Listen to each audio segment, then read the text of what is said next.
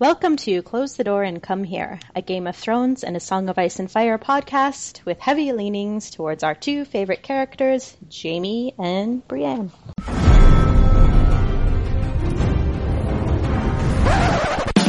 There was a bear, all black and brown and covered in hair.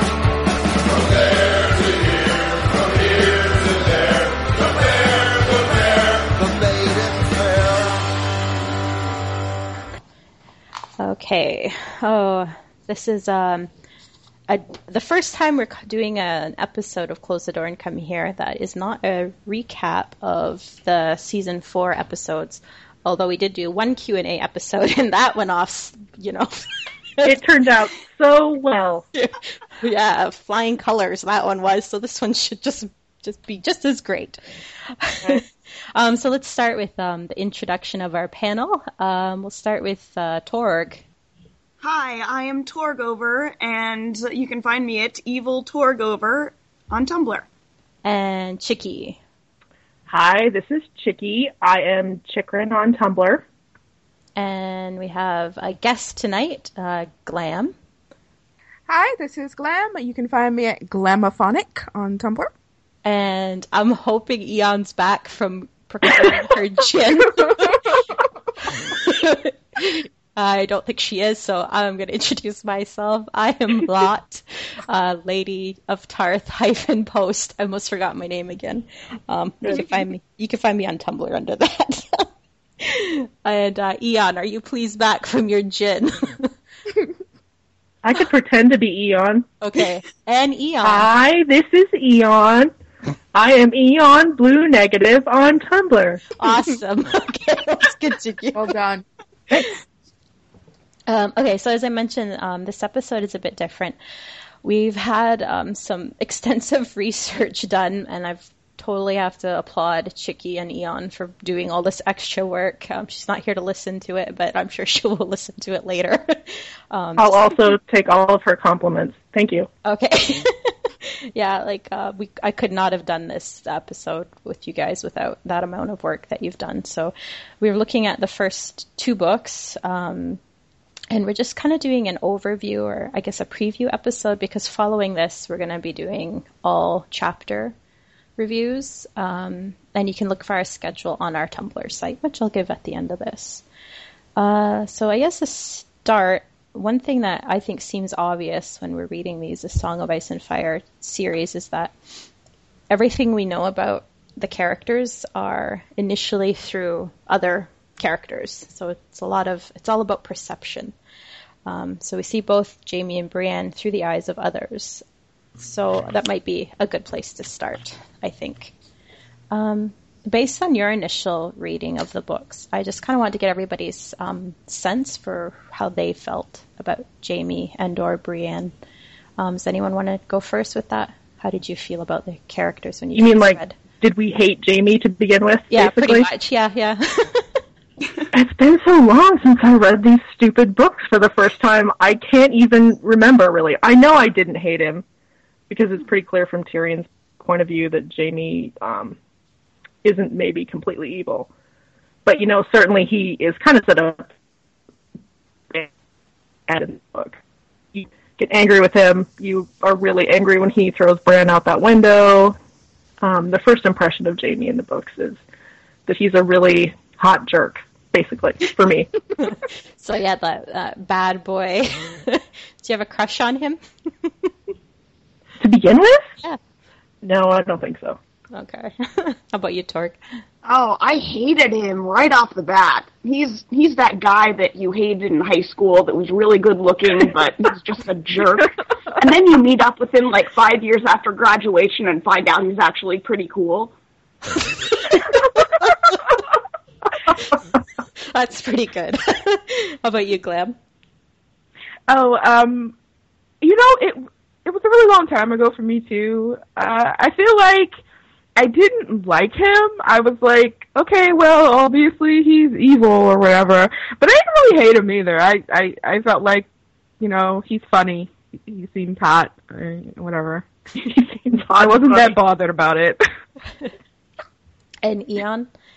Oh, dude, I hated Jamie. I really did. I hated him. I thought he was a douchebag. I hated him all the way up to A Storm of Swords. Yeah. You know, And even whenever I got to, like, the first Jamie chapter in A Storm of Swords, I was pretty pissed.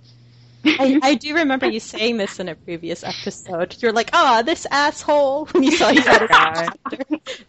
If I may quote. Yeah. I can't, I'm kind of like with Chicky, even though I read it not too long ago, maybe a couple of years ago.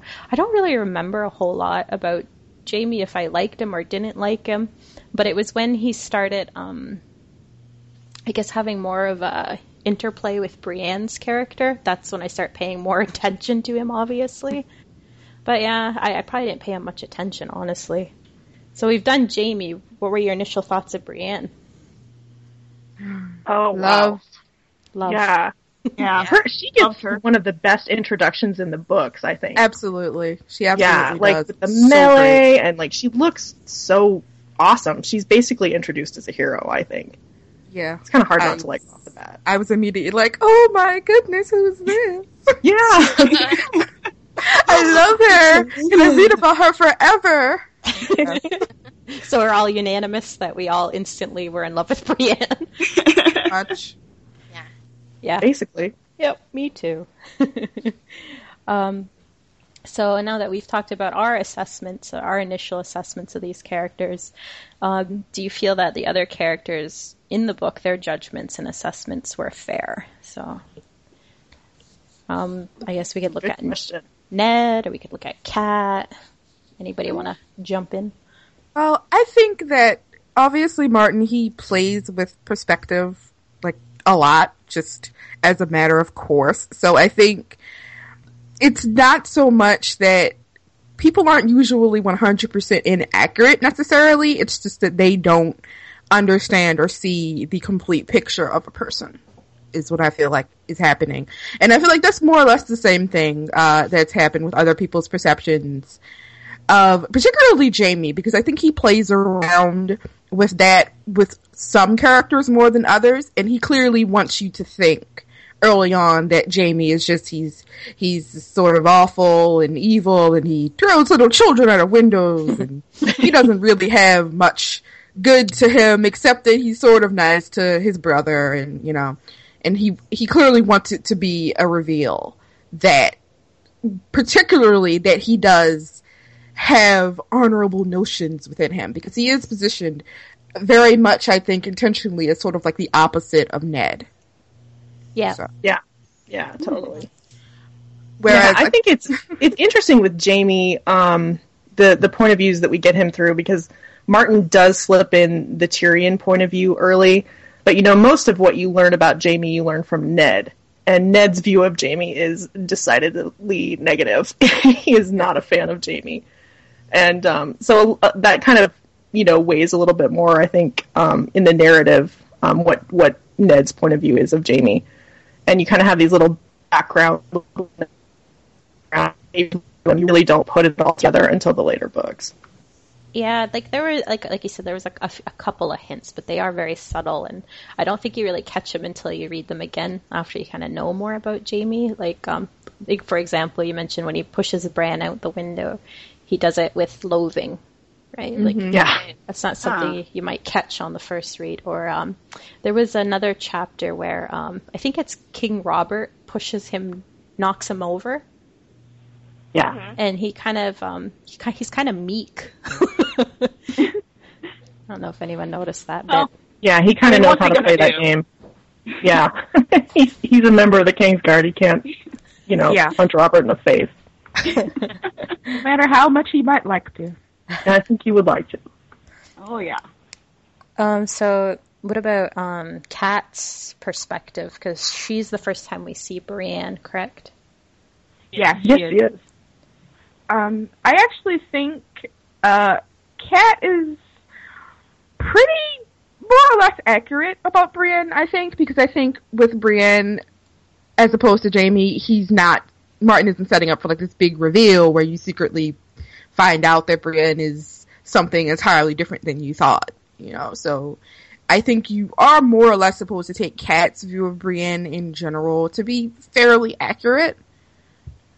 She feels sorry for her a lot. She does. That's the sense I get with her.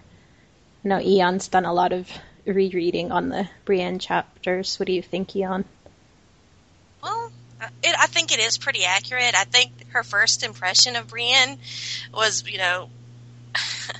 pretty. I mean, Brienne had just finished a melee. She'd fought a ton of dudes. She's hot and sweaty. She's banged up, I think she got like the most accurate, I guess, first-hand look at her, I guess.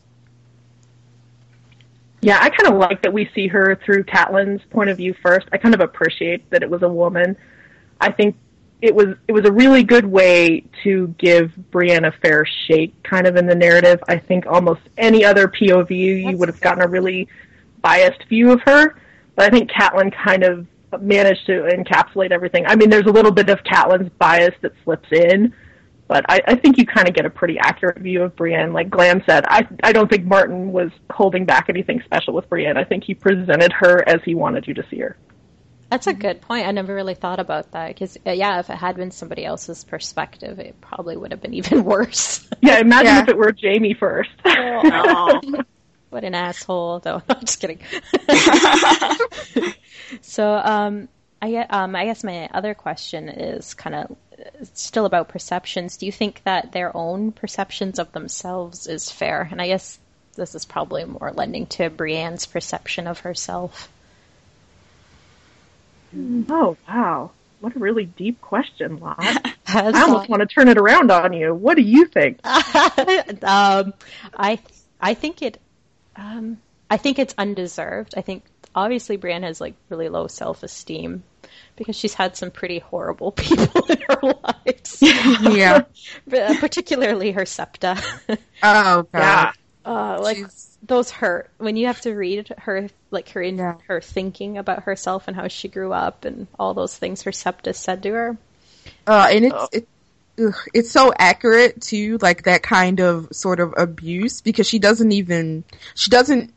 give two thoughts to it. She doesn't ever question it. She's just like, yeah, and her Septa always said that she was stupid, and, et cetera, et cetera. Yeah, she just accepts it as the way that the world works for her. Yeah, it's amazing how she just accepts it. Mm-hmm. And accurate. I think you're right. That is how it actually would be. Yeah. Yeah, I mean, if you were raised primarily by someone who was that, like, abusive to you, you would just kind of accept it, probably. Tends to be how it is. It's very sad. Brienne.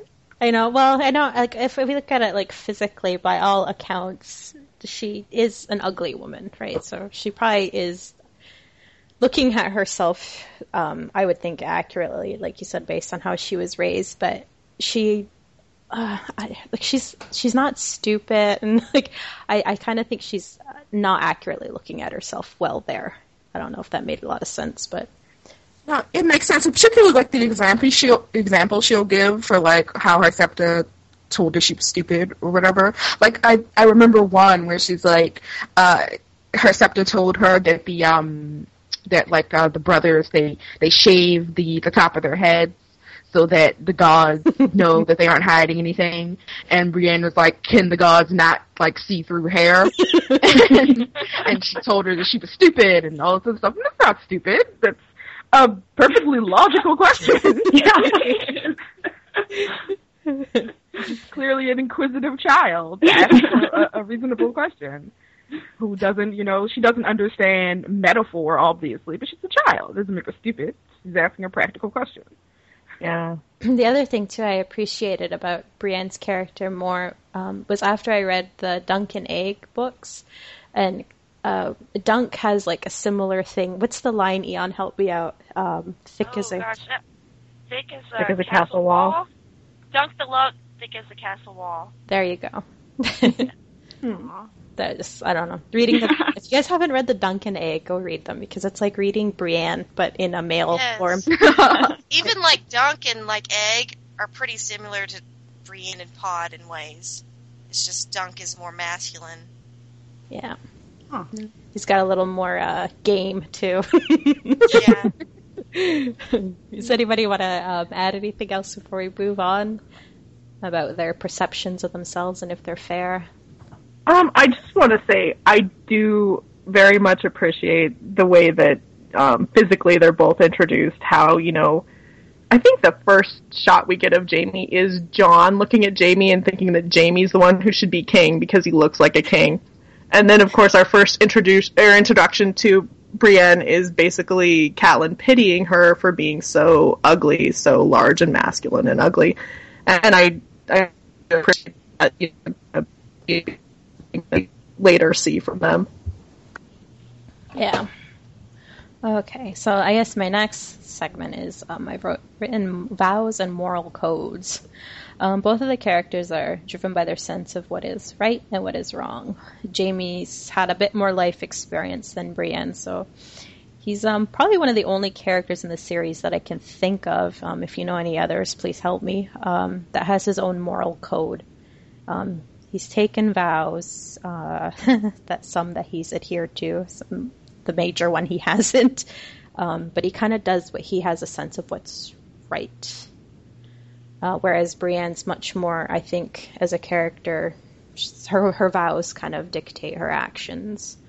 So, how do you think this has, I guess, driven them within the story?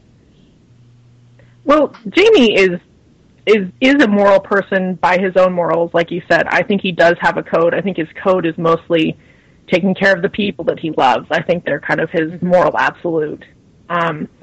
So yeah, I think when people say he doesn't have any sort of code or that he's a psychopath or something, I'm like, I don't really think that's what we're seeing, even in the early books from him. It's pretty clear when he pushes Bran out the window and he says it with the things I do for love, that pretty much defines Jaime's character and will continue to throughout the books.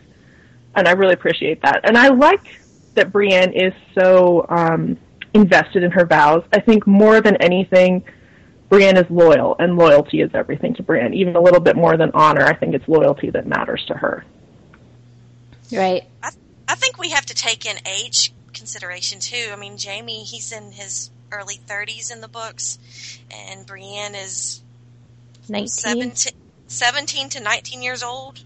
17 or 18 when we meet her, yeah. Something, yeah. So, I mean, Jaime's been around a lot longer. He has more life experiences. Brienne's fresh out of Tarth right now. Right, and not Fresh off the farm. Not only is she, young, she's been very, secluded her whole life, right? So I think that's going to have a lot to do with it as well. But you mentioned, Brienne's, she, like you said, she gives vows to people, and she's about loyalty. So we look at the first people she gives vows to is Renly, followed by Catelyn. How is this, I guess, going back to my question, how is this kind of controlled her story throughout the series? I think it's important to note that Brienne only gives vows to people that she really, really believes in. And I think that's the way that the reason why she can be so loyal is because she really did love Renly before she pledged her life to him. And she really, really respected Catelyn before she went into her service as well. Do you think she gives her vows a little, I don't know, I know she really, really believes in them, but do you think she's giving it away too easily? She's giving it up? In your opinion? I don't think so, no. I think she pretty firmly believes in the people that she... Okay, let me ask it like this then. So you would give your life for a man because he danced with you? I'm not saying she's rational. I definitely think there is a clear amount of just youthfulness and naivete to the way that Brienne has sort of parceled out her vows. And I think her arc is very much about sort of realizing that, basically the lesson that Jaime learned essentially when he was her age. Yeah, totally. Mm-hmm. Yeah. And what about Catelyn? Was that a just and fair person to give your life? I mean, I think so. I mean, Catelyn's a perfectly fine person. I think in the situation, Brienne, she felt indebted to her. So yeah, and she got to know Catelyn first. Yeah. She spent a lot of time with her before she vowed to her. Okay. So we've discussed kind of how they're perceived and what drives them, but who are these characters really, and how do you foresee their future as characters in Westeros? So it kind of goes, I think Brienne's probably the easiest one to, well, the whole what's going to happen when she comes to the camp where Jaime is. She's been about vows this whole time. I want some theories. What's going to happen? You're talking about what's going to happen post A Dance with Dragons? Yep. Oh, wow. Oh, no. We're jumping from the first book to the end. We're already in now. Oh my Series gosh. over. Well, there's a natural progression of my thoughts for this. Is we talk about what their core is and what drives them, their moral, the codes, their vows. Now, that's what it makes it so curious as to what Brienne's going to do. Well, I mean, I'm personally on the boat along the lines of what I just said, that her arc is about her learning the same lesson that Jaime learned, which is, sometimes those vows, they don't, there are more important things. There is a difference between perhaps with upholding an oath, which they see as, holy in their culture, and actually doing what's right. So, yeah. Yeah, I totally agree with that. And I do absolutely think that her arc is about her learning this lesson about the grays of life, and understanding that, there's honor and there's the right thing. And I think that is, the lesson she's been slowly learning. We see her start to learn it almost right off the bat in Clash, and she's slowly learning it throughout the books. And then, I also think she's a little more strategic. She's a little bit brighter than I think she gets credit for being, and I do think she's probably got something in mind at the end of things, and I think she will remember the actual vows that she made to Catelyn and the vows that Catelyn made to her as well. That's what I hope too. I agree, and I also think she might, I'm going to lawyer up here and say she's going to wiggle out of it by saying that Lady Stoneheart is not the same person that Catelyn Stark is. Loophole. Fair argument. Yeah. So all then, those lawyer AUs coming to fruition. so I guess my next question, kind of, you were talking about the shades of gray, and Jaime's kind of been one of those characters that has been on the darker shade of gray. Well, at least the perception of him is. But he seems to be moving towards more of a lighter shade of gray as the story progresses. So my question is, where do you think that started for Jaime? When did he start to change? If you had an opinion on the matter. Like from what we see of his arc? Yeah. Oh. If you had... I kind of fall into the camp that he never really changed at his core. I think the core of Jaime is always pretty much the same. Mm-hmm. I think where his loyalties lie and what he thinks is most important kind of changes. And that's where the change is. Not so much Jaime himself, but what he's holding most dear. So when did that happen? I would say that started when he was a captive at Riverrun.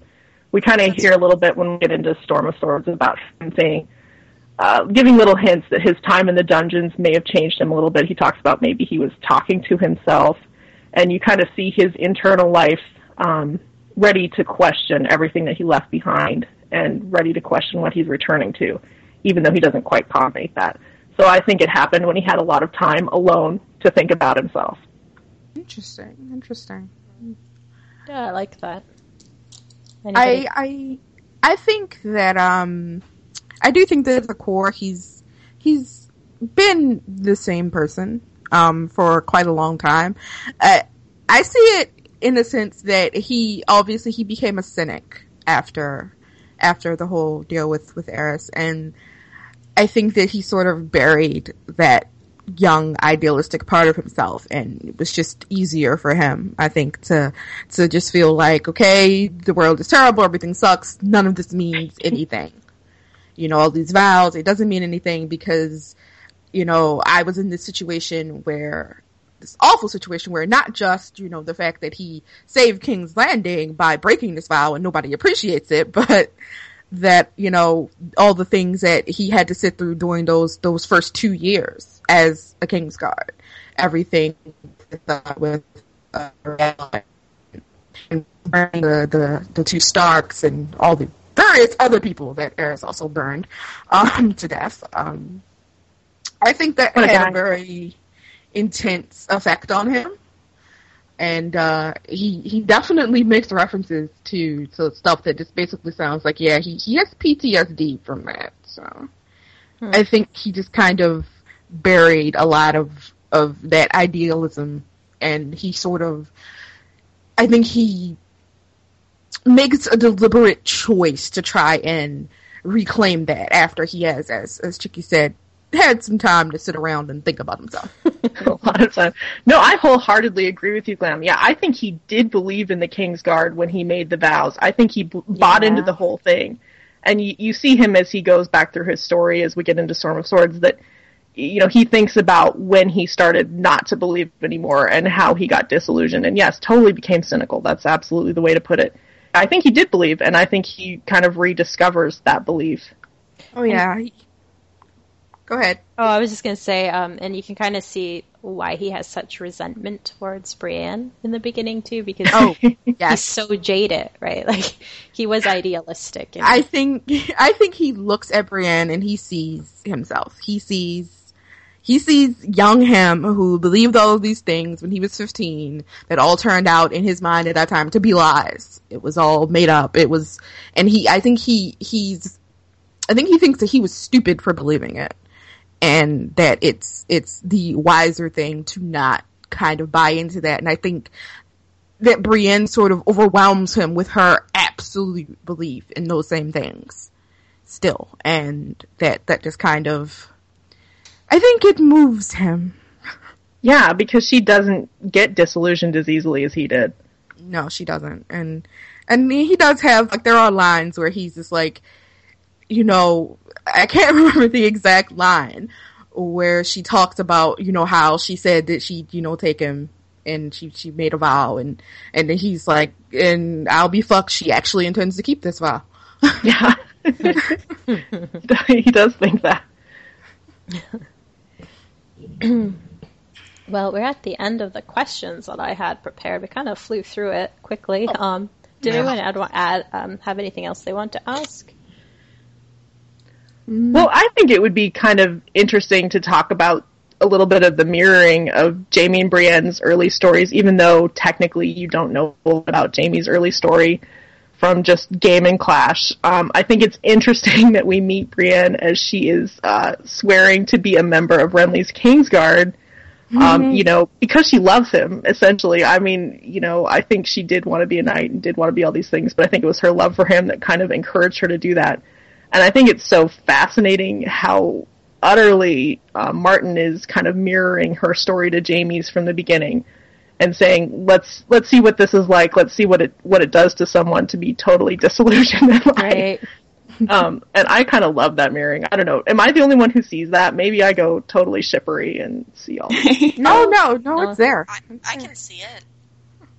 I mean, they're both pledging themselves to kings, whose worthiness is definitely questionable. more so with Aerys than Renly. Not quite in the same way. Right. No. But I think it's both for love. That's the funny thing about it. They both make their choices for love. And I think that is kind of at the core of who they both are in the end. They're both about love and loyalty when you kind of peel back all the layers. Aww. Oh, my heart. I'm going to have a fangasm. I need a smoke now. It's not her fault. It's built into the story, okay?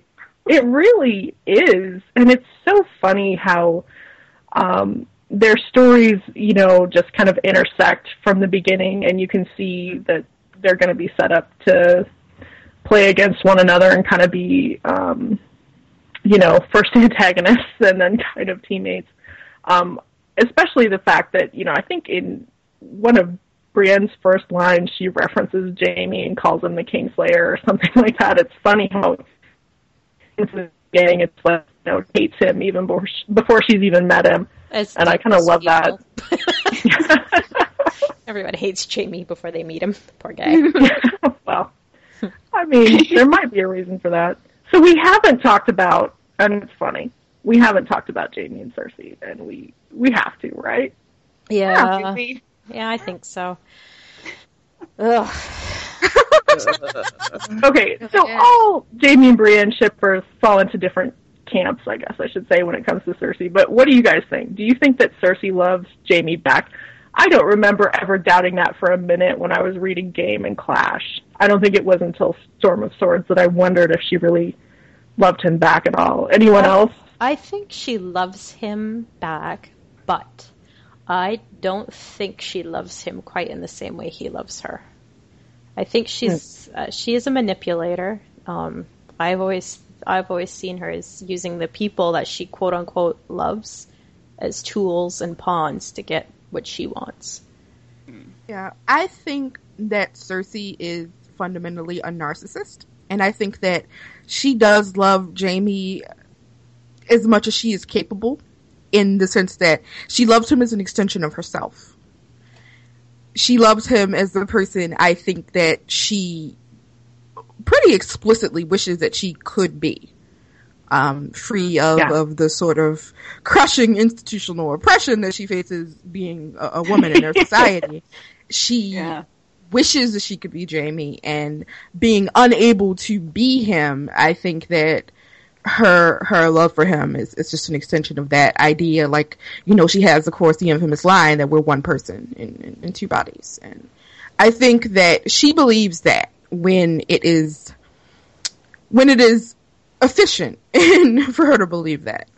And I think that, it's interesting that you say that too, because the way she views him and how he was raised versus how she was raised, you can see where she has like a lot of resentment towards him as well. Yeah, she does. And I think that comes out much more clearly later down the line, because like Chicky said, if you just read the first two books, you will believe, you will think that she does sort of like truly love him in a way that's actually similar to the more or less uncomplicated way that he loves her. But later on it becomes more and more clear that she wants so many things, and she has so many ambitions, and he is a part of that. And she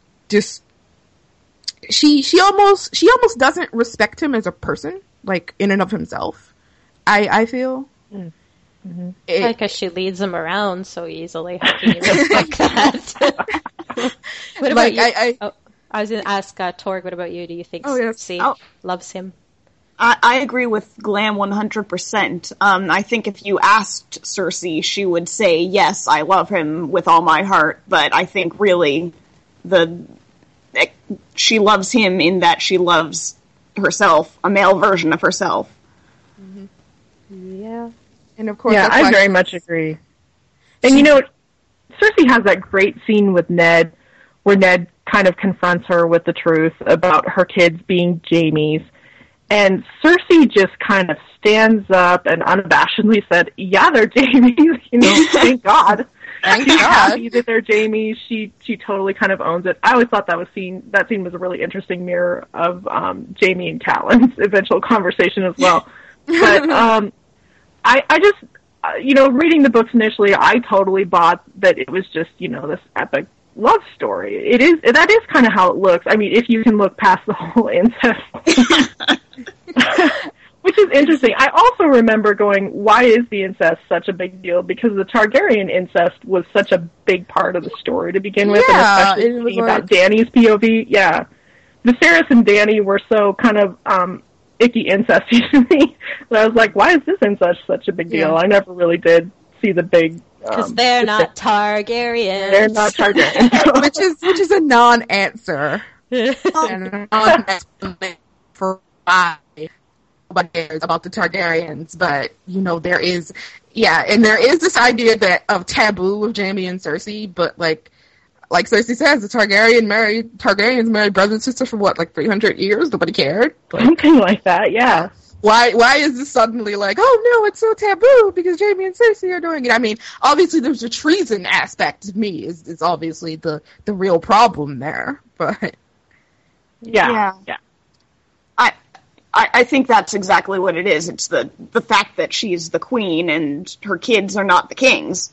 And I think, I guess from a meta perspective, it's basically so we don't root for them like Lancelot and Guinevere.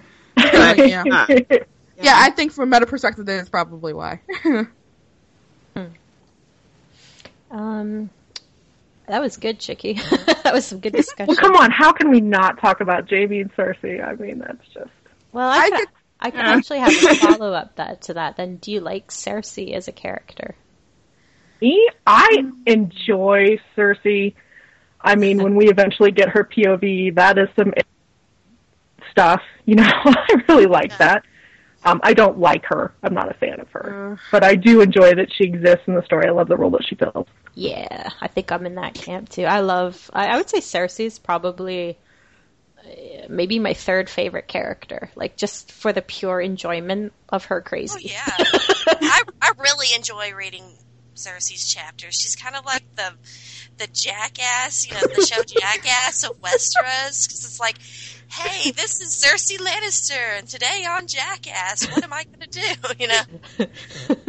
Hi, I'm Cersei Knox. Today on Jackass, I'm going to fuck everything up. Oh, goodness. Does anyone else want to go? We have anyone else for Cersei opinion? I like Cersei. I like her. I think she's a lot of fun. I do sympathize with her. I don't agree with her in anything. She's great at parties. Best hooch. All right, come on, give it to us, Gleb. I have so many involved and complicated feelings about Cersei Lannister. Oh my god, I honestly, I would fight George R. R. Martin about Cersei Lannister. Frankly, I give me one. I love who I wish Cersei was. That is my opinion on Cersei. I love who I wish Cersei was, but I think that as written, I am extremely defensive of her, but I don't really like her. It's a complicated relationship. I can get that. I feel like I just have a lot of issues with the way that she's written. I feel like he does not like her as a character. I think that he basically hates her, and he just kind of just piles on and piles on and piles on with her in a way that sometimes to me is a bit implausible and just does not make for a I don't want to say well-rounded, but well, to be fair, she seems like she might be a bit crazy. Yeah, I don't. That annoys me we get her POV, but I don't think to begin with. I don't think the Cersei we meet to begin with is unhinged at all. I think she has a personality disorder, but I don't think that makes you insane necessarily. I do read her as a pretty classic narcissist, and I do think as a narcissist, Martin has done a really good job with her. He clearly knows one or has experienced his life. He really nails a lot of the aspects. Yeah, she's an extremely accurate narcissist. That is she really 100% true. I get so just head up about Cersei because I look at her and I feel like I can see where it's going with her, and I don't like it. I wish she was other than what she is. Yeah, I guess the reason I asked is because there's this schism in fandom, and I think it's a misconception, but a lot of there seems to be some Cersei fans out there that think J&B shippers hate her. Really funny. That's a thing. It's definitely a thing out there. Although you do see some Cersei hate out there in the tags, like on Tumblr from time to time, but I think those are kind of casual fans. I think most people who dig into either the book series or even the show, like, even if you don't love Cersei, you really appreciate Cersei and that she exists and what she brings to the story. Yep. I'm just trying to do my bit to squash that myth. Let's all get along. By the way, I hate Cersei, and I wish she would die. And, Eric, get out. Cersei thing. It's not a podcast, so someone says that. Yeah. I love the Cersei discussion. That was awesome. So I did ask everybody to do a little homework 20 minutes before we started recording. Sorry. Is that homework? Yeah, Or is that more like crunch time? crunch time? Crunch Pop quiz. So I asked everybody from the first 2 books if you could come up with a line or a quote that tickled you in some way. Let's start with Eon. Sure. Okay, I found one. It's in A Clash of Kings. It's by Catelyn. And whenever she's in the dining hall with Brienne, and let's see. Do you take messy notes? I do that all the time.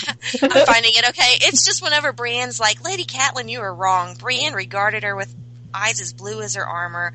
Winter will never come for the likes of us. Should we die in battle, they will surely sing of us. And it's always summer in the songs. In the songs, all knights are gallant, all maids are beautiful, and the sun is always shining. And here's where the quote that I really like is where Catelyn is saying, winter comes for all of us. Catelyn thought, for me it came when Ned died. It will come for you too, child, and sooner than you like. She did not have the heart to say it. That's a classic. That's a good one. Yeah, Eon stole mine. Mine too! Sorry. She stole mine too. Come on, we were all.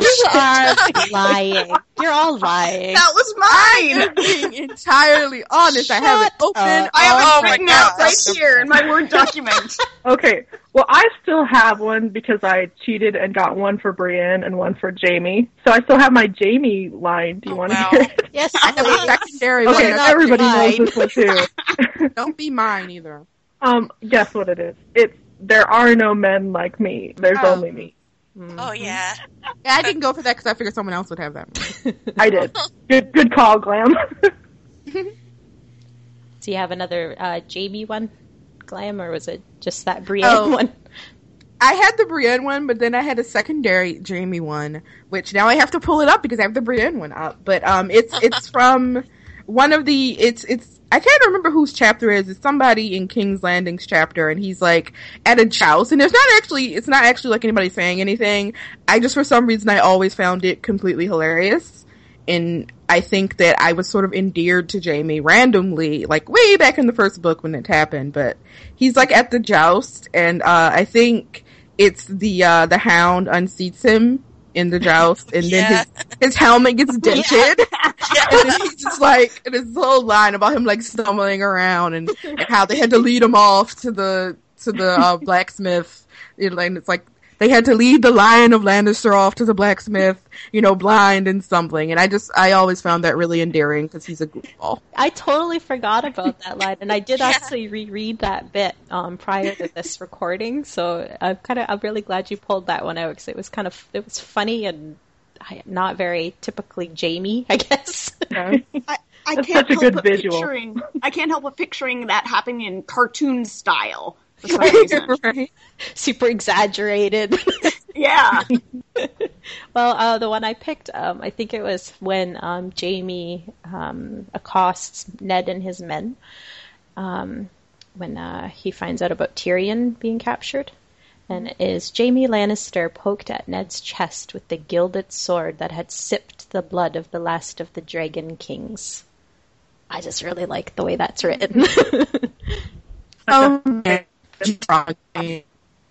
very poetic. Okay, so such a good scene too. yeah, Yeah. Pretty good. they did a good job on the show with that too. I thought first season. Yeah, it was a good glimpse into how much Jamie also cares about Tyrion. You would think it was all Cersei until you see that, really. Yep. Mm-hmm. Okay, so we're gonna wrap up with some emails and thank yous, some Tumblr messages, and I've compiled them this time. So the first one is from Via14 LOL. High fives for all you guys. Great job recapping this season of Game of Thrones. I know it couldn't have been easy. Anyway, really appreciate it and hope you'll continue to do future podcasts. They really are the highlight of my week and I enjoy listening to you guys. And then she also said about the last episode, in the podcast, you basically said everything. I hate it and thought about it with this episode. After I watched it, I had to go and read over all of my favorite Jaime and Brienne chapters from the books, which is probably why we did this theme podcast. So thank you so much. Another Tumblr message from Comma Splice. After the disappointment of the finale, your podcast was just what I needed to make me smile. You all articulate it so well just why I was disappointed by the finale, and you made me laugh. I am looking forward to more great podcasts from the team. And then another Tumblr message from F7th. Thank you so much for additional duration during the last podcast. I enjoy your rants so much, guys. Good thing, because that's all you got in the last podcast. Not true! Oh no, Torg was happy. Yeah, Torg was very happy. Much to our But then we just ranted at Torg, so it was all rant. She just stoked our fires and made us rant. A little for you. Okay, but damn, do I love Brienne and the Hounds fighting. I'm a big fan of good fighting scenes in movies, and this is such a delicious treat. For a moment, I forgot that this was Brienne fighting for her life. Kudos to Rory and Gwen. Unexpected stars for the season finale. We have an email as well. They're quite long and lovely, so I kind of pared them down a bit. Thank you. The first one is from I Got an Obsession on Tumblr. She says, thank you so much for your awesome podcasts. I only discovered it a few weeks back and have thoroughly enjoyed every minute of them as I go back through the Close the Door archives. We have archives. I have a couple of thoughts, including a question. So I think we do have time if you guys want to go ahead and answer. We sure this. do. Okay. Throw that out there. So her question is regarding the interpretation of Jaime as being back in love, in quotes, with Cersei from the sort of hot and mostly annoying scene in which they tussled. Don't you think it's weird that he would release Tyrion with no hesitation at all in his actions if he were actually in love with her? There is no way that the show can make it seem that Cersei is ignorant of Jaime on this part. Jaime's part in this, sorry. So... You know, there was a theory floating around after the finale that Jaime was playing Cersei as Cersei was playing Jaime. I don't personally buy into it that way. Yeah, I don't believe that. Yeah, I really don't. I think Jaime, when he kind of looks at her, it felt genuine to me. He's like, oh, she loves me again. The book, sadly, is definitely passionate. I think it was definitely genuine on his part in the sense that she was telling him everything that he wanted to hear. And I'm not going to say it makes much sense that he then has no compunctions whatsoever or no... I mean, obviously he doesn't want Tyrion to die, but I do understand the disconnect from watching that scene in the White Sword Tower and then him immediately going and freeing Tyrion, where you're kind of just sort of like, okay, where is he emotionally right now? But I think that's just the show being the show, frankly. What do you think? I think, I don't think he was playing her. I think that's going a little far, but that question did spur on why did he make the decision to go rescue Tyrion after that scene. And then I thought, she's talking about she's choosing which members of her family that she wants. And I then remembered that the last line in the White Sword Tower chapter was he would write in the book whatever he chose. So that got me thinking, he's choosing Tyrion! Yay! What about you, Eon? Is he genuinely into her, or is he playing her as she's playing him? Oh, in the show, I think he's genuinely into her, but he still loves Tyrion, too. Yeah. Yeah. I want to believe, and I wish that's what it was, but I don't think it is. I think it's like you said last episode, Eon, he was thinking with little Jamie. Yeah. Little Jamie was running the show. Boo. No. I never thought Well, I I think would it's do kind of- Jamie Lannister's penis, but I just... I mean, the show has kind of, I think, portrayed Jamie as definitely a thing to love. They just haven't been able to articulate that he also breaks things off for love. I think that's the issue. I think they just want you to believe that, he can love Cersei and he can love Tyrion and he can try to do his best for both of them at the same time. I think that is what the show is interpreting Jamie as. That's kind of my impression of what they're going for, which is not what I feel like we see in the books, but Yeah. I guess That's a flatter if that's what they want to do, than the one we love. it's flatter. Yeah. Okay, so our last email is from Rose Hart, who always writes such lovely, gushy emails. Congratulations, ladies. You've made it through the season, and you will be helping me get through the hiatus with all the wonderful ideas you have planned out for the podcasts. I didn't make a comment about the previous podcast with Common. I wanted to note how well you all did with recapping episode 9, even though it was a lot of action and set in the same location. But I loved Common's thoughts on everything, especially when she had different opinions and dislikes about certain parts, the lack of Stannis aside. I enjoy so much the differing perspectives from the panel because it makes me look at scenes with a new eye, and I appreciate them all the more. And you all articulate your feelings well, so it's never just a blanket statement, but it's backed up with an explanation. I also loved Torg in the last episode for the same reason. Oh. I mean, no one would have faulted you for cutting off her mic. Wow. But I enjoyed listening to as many different opinions as possible, and it was evident that all the members felt comfortable speaking their mind, even knowing she may be in the minority. This last episode was tough, but I love that you still found scenes that you enjoyed. Listening was cathartic for me, so thank you for that. I'm just so proud of you all for this big step in having completed this season and starting a new phase of the podcast. You are doing an amazing job, and I know you will continue to do so over the hiatus. I'm so excited about the books and all of the JB love.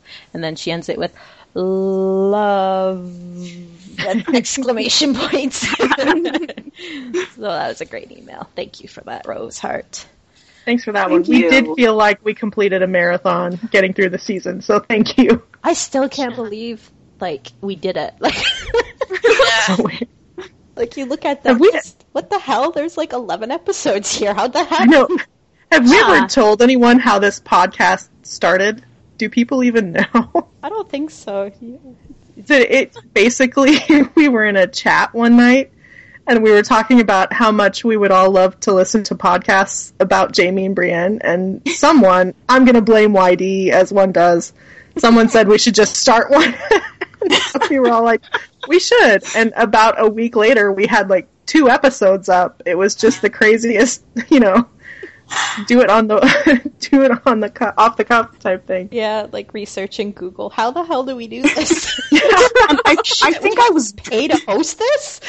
I think I was drunk when I agreed to do it, actually. We were all drunk. Yeah. High likelihood. Yeah. And after that, it all just kind of fell into place. I guess. So, yeah, we love getting emails from you and Tumblr messages. You can reach us at closethedoorand@gmail.com. Or, like I said, follow us on Tumblr at closethedoorandcomehere.tumblr.com. Like and review us on iTunes, please, because we're no longer on new and noteworthy. We're old and unnoteworthy. We're old. We're old and no longer noteworthy. So RuPaul has beat us again. No, he's off too. He's off. He's no longer He's new off and too. noteworthy either. Oh, damn. Aw. That's okay, we beat him. That was my only goal. like us and review us on iTunes. Bumps up our profile. So remember, we're doing chapter reviews, and you can follow with us on Tumblr. So if you want to read along, please do. Makes my job easier if you also have questions based on those chapters. Please do send them in. Please send them in. So thank you guys. It's been fun. So next week is Jamie 1 and Jamie 2 from Storm of Swords, right? Just so everyone is aware. Yes. What is Please tune in, or don't. What is it? Maybe wise if you don't. It's Jamie 1 and 2, right? Yeah, okay. This is important because I tend to forget things. Like this episode, for instance, it wouldn't have been anything without, like I said, Eon and Chicky like doing a lot of the research and pulling some great pieces out of the first 2 books. If not for them, this episode would have been 50 minutes of me heavy breathing. So no problem. That, and thanks to our guest, Glam. Thanks for jumping in, Glam, to the first Hey, crazy thank you. book episode. No problem. Thanks so much. Okay, good night, guys. Night, guys. Bye. Bye, Bye. everyone.